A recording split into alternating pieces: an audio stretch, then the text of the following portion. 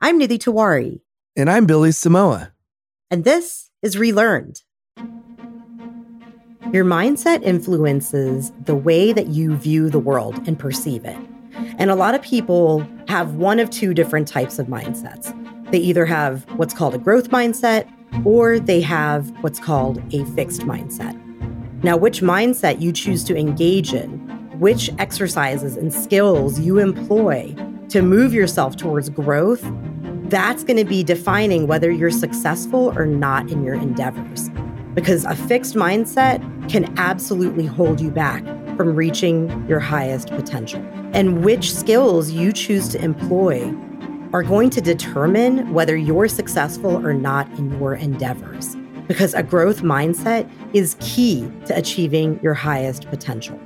Yes, you absolutely can have different types of mindsets. But what I'll start with is a definition from Google, which simply says mindset is the established set of attitudes held by someone. How does that land with you? When I initially hear that, I think about established set. And that feels to me like a fixed mindset. Because when you have a growth-oriented mindset, you're all about agility, flexibility, malleability, adaptability, right? All of these traits that allow you to shift to what's needed each moment. And so to hear the definition of a growth mindset be about an established set of traits, I don't know, it doesn't land super well with me. What are your thoughts? Yeah, exact same thing. It's like when you are so rigid in your thinking, you kind of limit your thinking. You don't go beyond it. In fact, I have people in my life who they have really, really strong opinions, like insanely strong opinions about different things that, like, when I hear them talk about these things, it's clear to me that there's no open-mindedness to their belief. They've landed on an opinion and they're unwilling to change their opinion. So I think that if we really want to get to the core of this topic, we have to start where we're starting, which is the difference between fixed and having a growth mindset or an open mindset. In fact, one of the studies that I looked at when preparing for this, it talked about performance. And it said people who actually believe that abilities can be developed through effort outperform those who have a fixed mindset, especially when it comes to achievement and performance. That makes a whole lot of sense to me because people typically think that you are either born with a fixed or a growth mindset. It's not changeable, but it is something that you can work towards and develop. And those abilities, if you put in the effort, if you really challenge some of the patterns, the ways that you think, the limitations that you place on yourself, it can help you to outperform anybody else who is just stuck in their ways. What they may not be able to see what's outside of the limiting box that they place themselves in. And part of the reason why people who have a fixed mindset don't achieve at the same level as those who have a growth-oriented mindset, it's because when you have a fixed mindset, you avoid the hard stuff. You avoid things that are going to challenge you. You avoid anything where you have the potential to fail. And that's a way of you protecting your self-image. It's a way of protecting your ego because it's scary and it sucks when you find out that you're not automatically good at something or when you have to take ownership of a mistake that's made. But if you can embrace a growth mindset where you're more willing to take calculated risks, where you can view those disappointments as data for how you can improve, it makes all the difference in your decision-making and ultimately the outcomes that you're going to achieve. I think it's all a protection mechanism that we have. To your point, like we're afraid of damaging our ego or of being in an unsafe environment or putting ourselves at risk. Frankly, we're afraid to step out of our comfort zone. That's what this comes down to. And people who have a growth mindset, they're okay with being in a place that might not be comfortable.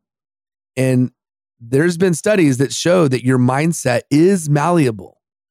Even though it may appear that you, by default, you're in a fixed type of mindset.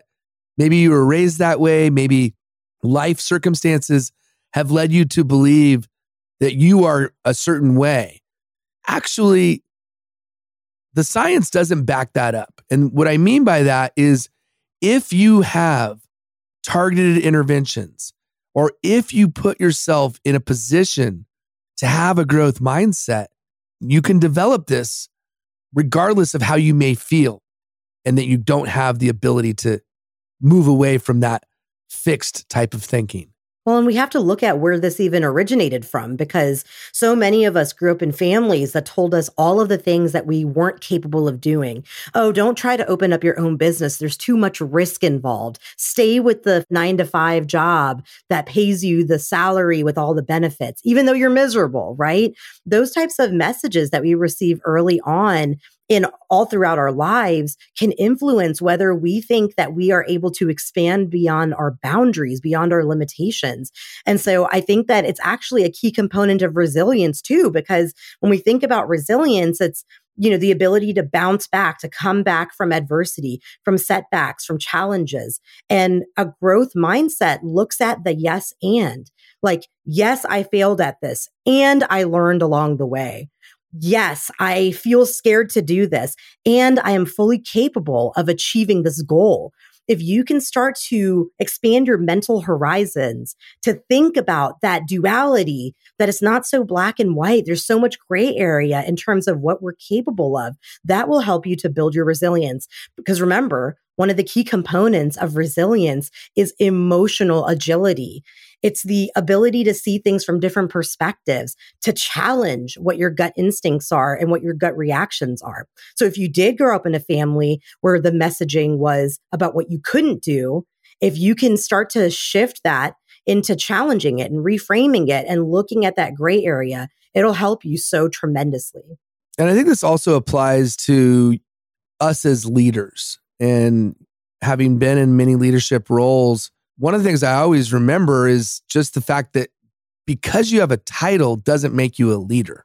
That's just false, right? Like, your title is frankly meaningless.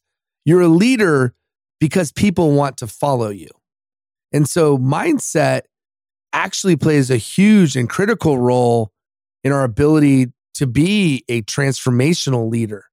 And so to your point, if we were raised in a certain way and we didn't have the ability to bounce back or to be resilient in the face of adversity, if that muscle wasn't developed or if it was malnourished in some way, we have to work.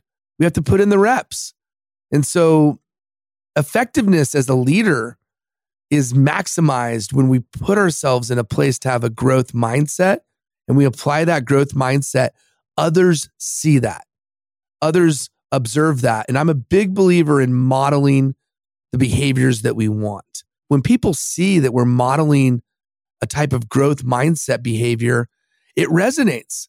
So if I came in and everything was rigid about my approach, I had been there before, I knew that, I'd done that, and therefore I have my opinion and I'm unwilling to listen, people pick up on that. They see that, those social cues, they see that you are unlikely to change your mind. You're unlikely to have a different opinion. And your team sees that and they will then model that same behavior. They'll have strong opinions, rigid opinions, fixed mindset, and therefore they won't be malleable or adaptable or be able to look at things from a open-minded and growth mindset orientation. So the flip side of that is if you're able to rethink, if you're able to change your mind, have a new opinion, use other data points. This is one of the things that impressed me most about Elon. Even though Elon has very strong opinions and beliefs, he's brilliant at asking questions. He asks the right questions, and he does that because he's got unlimited thinking, but he's got a growth mindset. So that's just something that I observed that I think is really, really important to embrace is don't just assume because you've experienced something similar that you're automatically by default going to have a specific thought or opinion on something. The phrase comes to mind, strong opinions loosely held. Like the idea that we can believe things deeply, but we need to hold it loosely enough to where we can be influenced by other people when we learn new information or gain new knowledge. And, I see so many leaders who micromanage, who hoard all the power. They don't delegate things out. And those are the leaders that come to mind for me that have a fixed mindset because they're not thinking about the potential of their teams. Like you've hired these incredible people to work alongside you, yet you're monitoring how many hours they're working, what tasks they're accomplishing, how they're doing it. You're not allowing them to shine and you're not trusting them. And I think that when we have leaders who feel that that's the best way to lead, where they think that them being in control, them being at the top of this hierarchy is what motivates other people to reach their fullest potential, it's a failing and it's a mistake. Now, those same leaders could do the work, as you were talking about, where they start to relook and challenge their beliefs and honestly do an inventory about how this type of leadership style is serving them or not serving them. And if you can learn from those mistakes, if you can take a step back and have some self-awareness about the way that your leadership style or your comfort zone as a leader, how that's affecting the people that you're leading, you can then empower yourself to make changes. You can turn it around at any point in time. It just requires you to let your ego down a little bit and to embody the true servant leader mindset, which entails you empowering other people, because the best leaders in the world don't just hold a title and hoard power. They democratize power and they create more leaders because they see the potential in others as well. Yes. I love everything you just said. And I think often we're so held on to the idea of being right that it confuses our ability to actually do the right thing. Like we want to make sure that we look good, we appear good. And in doing so, we often don't chart the right path to the destination that we're trying to get to. And I think that's really, really challenging, especially from a leadership perspective.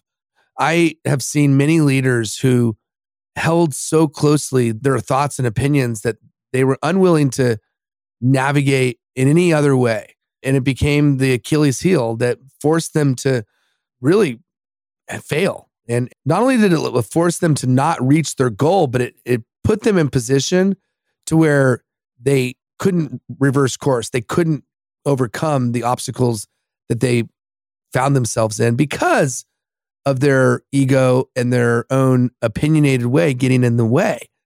The other thing that I always think about is this quote that I heard, and I can't remember if this is from Think and Grow Rich or where this came from, bro.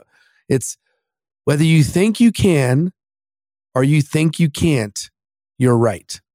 Whether you think you can or you think you can't, you're right.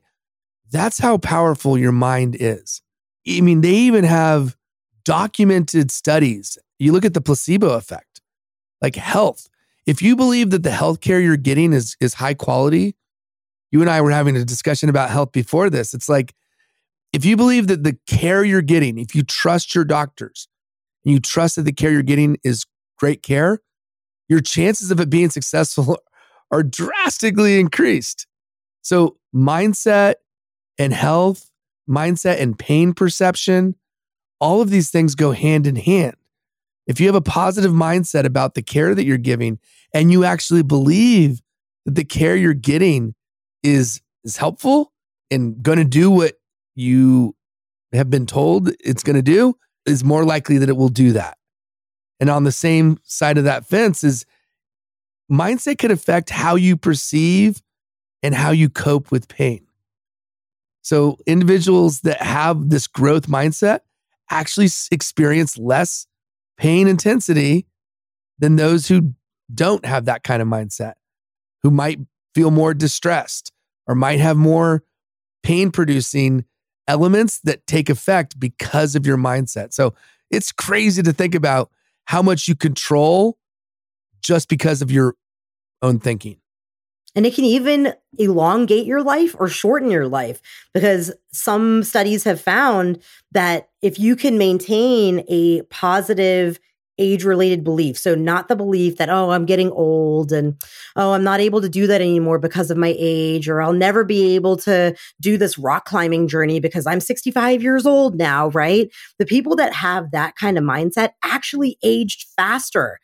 The people who were able to maintain positive age-related beliefs that reinforce that, no, I'm at the beginning of my life right now. This is still an opportunity for me to do all of the things that I dreamed of. They lived longer and happier lives, and they experienced better cognitive and physical health as they aged. So just underscoring everything that you're saying, it can not only affect your pain perception, your overall health, it can even affect the longevity of your life, because you're able to view yourself as capable of achieving all the things you want to. And that motivates you, that somehow gives you more cognitive and physical abilities. It's wild. It's really wild to think about.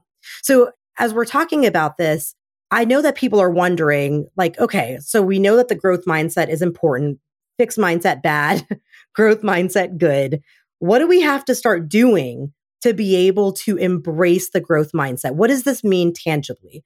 Well, one of the first things that we can start doing is, just as I was talking about a moment ago, as we get older, we tend to limit ourselves. We tend to view age as a limiting factor. To instead look at the not yet approach to embody this, because this views the challenges that you're encountering, the speed bumps along the way to achieving your goals, as not deal breakers, but as something for you to navigate, something that you can overcome. So you may not have achieved it yet, but you're going to be working towards it, and eventually you will get there. So just even that subtle shift in the language that you're using to describe a future goal can be huge in changing the outcomes. Okay, so now we're getting into it. So yeah, we had enough buildup. Like, I think we made the case for why we want to have this type of mindset and why mindset's important. I think if we really boil it down, mindset might be the single greatest thing to master.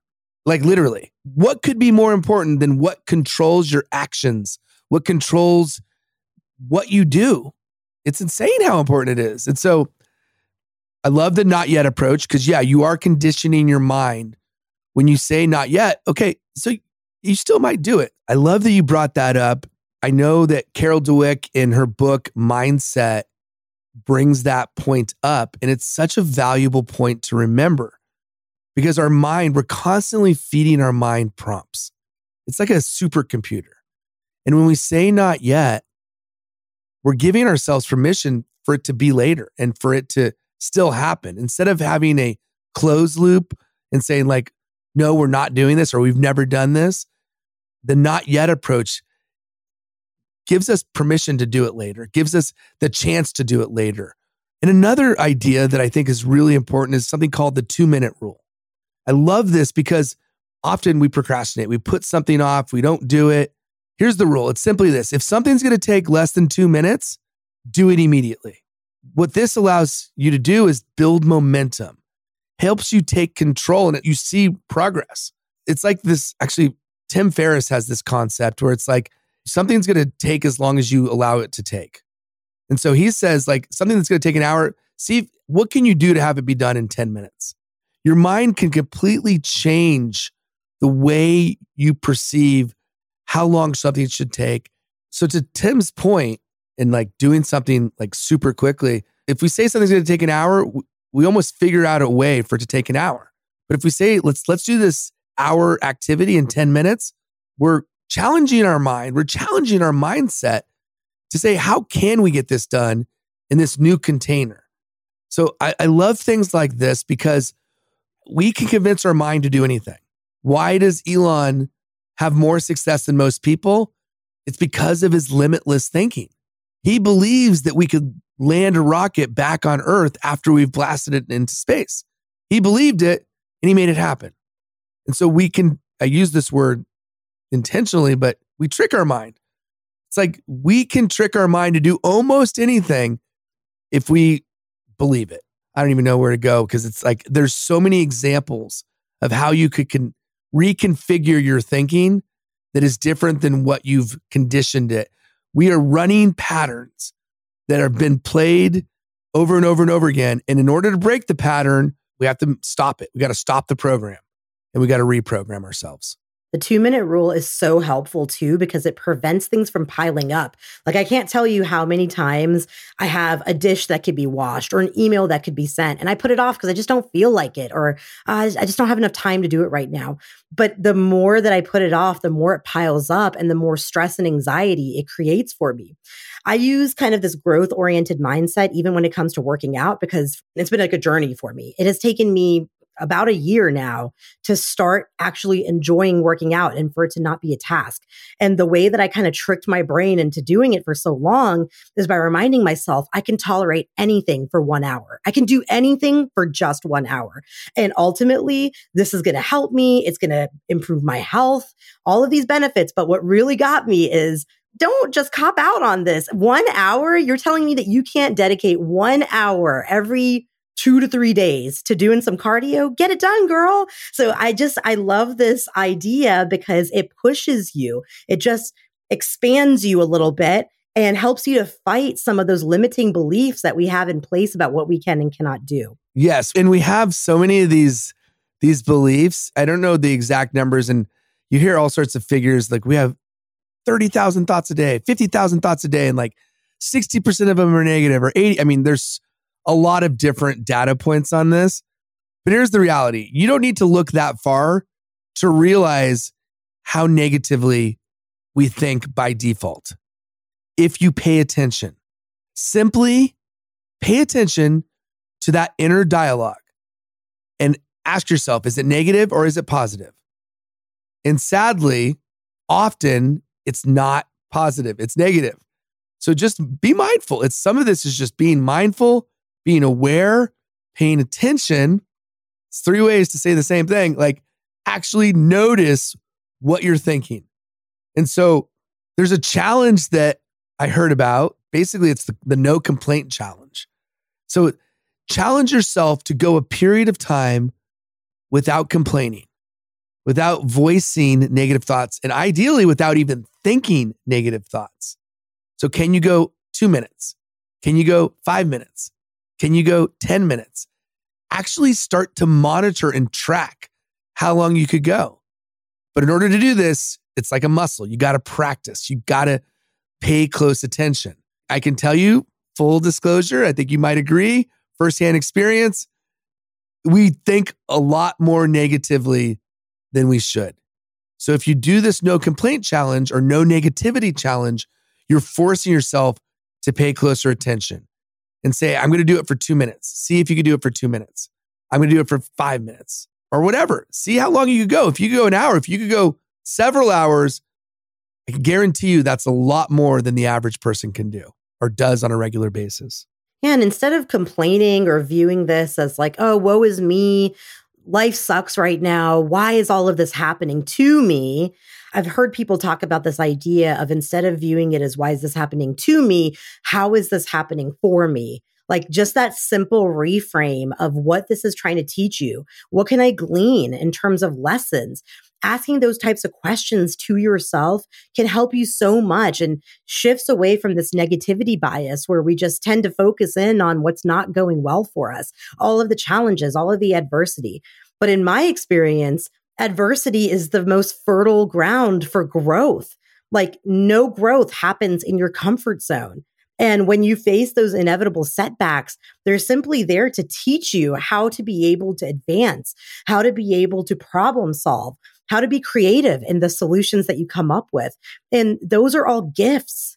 Ultimately, I'm not saying that things don't suck. I'm not saying to have toxic positivity where you're just like, la-di-da, life is fine. Even though, like, it's like that meme where the dog is sitting in the room, everything else is burning around him. And he's like, this is fine. That's not what I'm talking about here. What I am talking about, though, is acknowledging that this sucks. Something bad happened. I'm allowed to feel upset about it, but then shifting out of that type of mindset. Again, going back to this idea of us being able to sort of trick our brain, or whatever we want to call it, train or trick. Point being is we have control. And sometimes it's the simplest little thing that we can integrate or add to our routine that makes the biggest difference. So I'm not a big fan of New Year's resolutions, but I love New Year's habits. How can I embed a new habit into my life? The habit could be walking. The habit could be whatever. It doesn't matter.